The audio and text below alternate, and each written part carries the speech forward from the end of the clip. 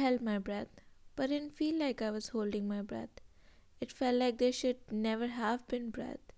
It felt like the entire concept of breath had been something I imagined. After all, my body was never meant to move like this. These lungs had to have been built for show. They should have never expanded, and I should have never been alive.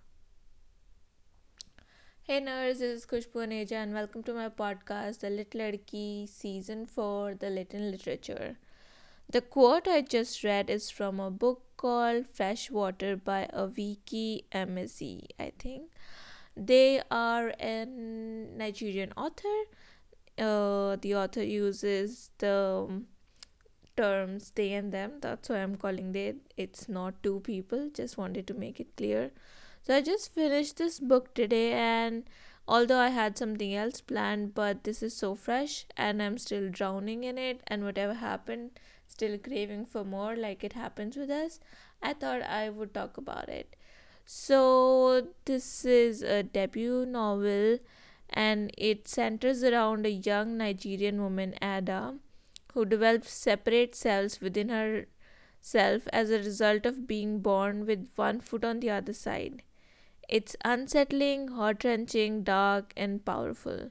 So, Ada begins her life in the south of Nigeria as a troubled baby and a source of deep concern to her family. Her parents, Sol and Sachi, successfully prayed her into existence, but as she grows into a volatile and splintered child, it becomes clear that something went terribly awry. When Ada comes of age and moves to America for college, the group of selves within her grows in power and agency. As Ada fades into the background of her own mind and these alters, now protective, now hedonistic, move into control, Ada's life spirals in a dark and dangerous direction. This book is narrated by selves within Ada and based in the author's realities. So, this book came as a recommendation to me. I did not know that this was the same author as the other famous book. I think it's called The Death of Vivek Ochi. I never paid it any attention, but maybe now I would. So, the narration, like I said, is very unique, and it starts, there's never an I. It is when Ada is the narrator, otherwise, it's we, and she goes through a lot of ups and downs, and whenever something happens with her, I mean, there's a trigger warning about sexual abuse and depression and suicide and everything, self-harm. So don't pick it up if you don't want to be triggered.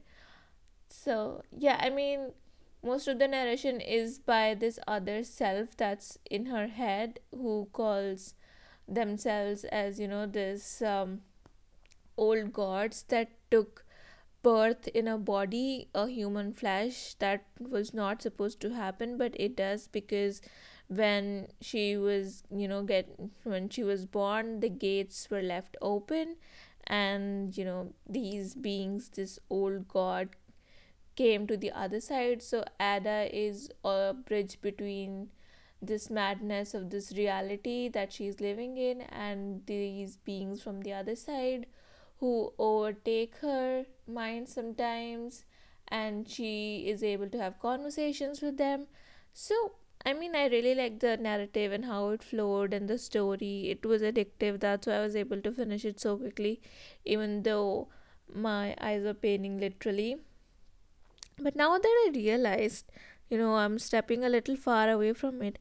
If we remove this concept of these old gods being born in her body and this other cells taking over her mind and over her body, it feels like a normal story about mental illness.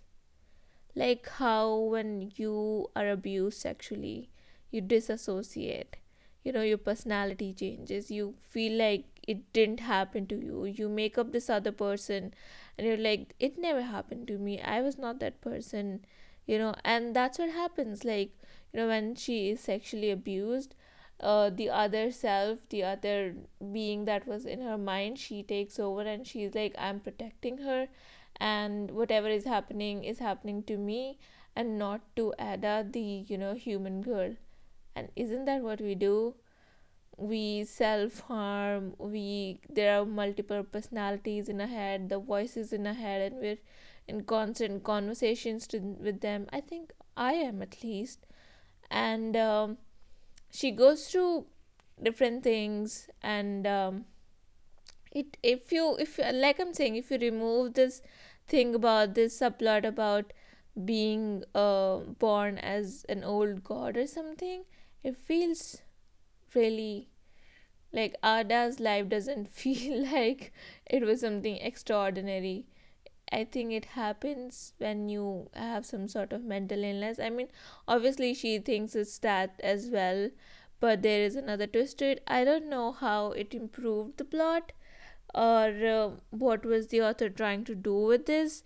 But if they were trying to mask that, or talk about mental illness without actually talking about mental illness, or bringing some sort of twist to it, then it actually worked pretty well, because the symptoms, the behavior, and everything comes out really well.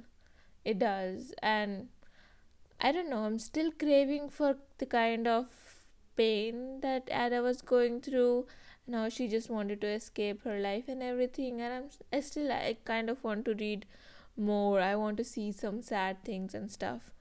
So yeah, that's my book review. Not book review. I mean, I haven't told you if you should read it or not. You should definitely read it for the narrative, and for the culture and how different it is. There is some, yeah, some, how do I say it, like there is some sexuality exploration in the book, and obviously there is cultural influences. But if you are not excited by these things, then purely read it for the narration and how different it is and how addictive it is, maybe, because it's different, it's new, and yeah, it's good. So you can go ahead and read it, but I already gave you the trigger warnings. And this is it for today. I'll see you soon.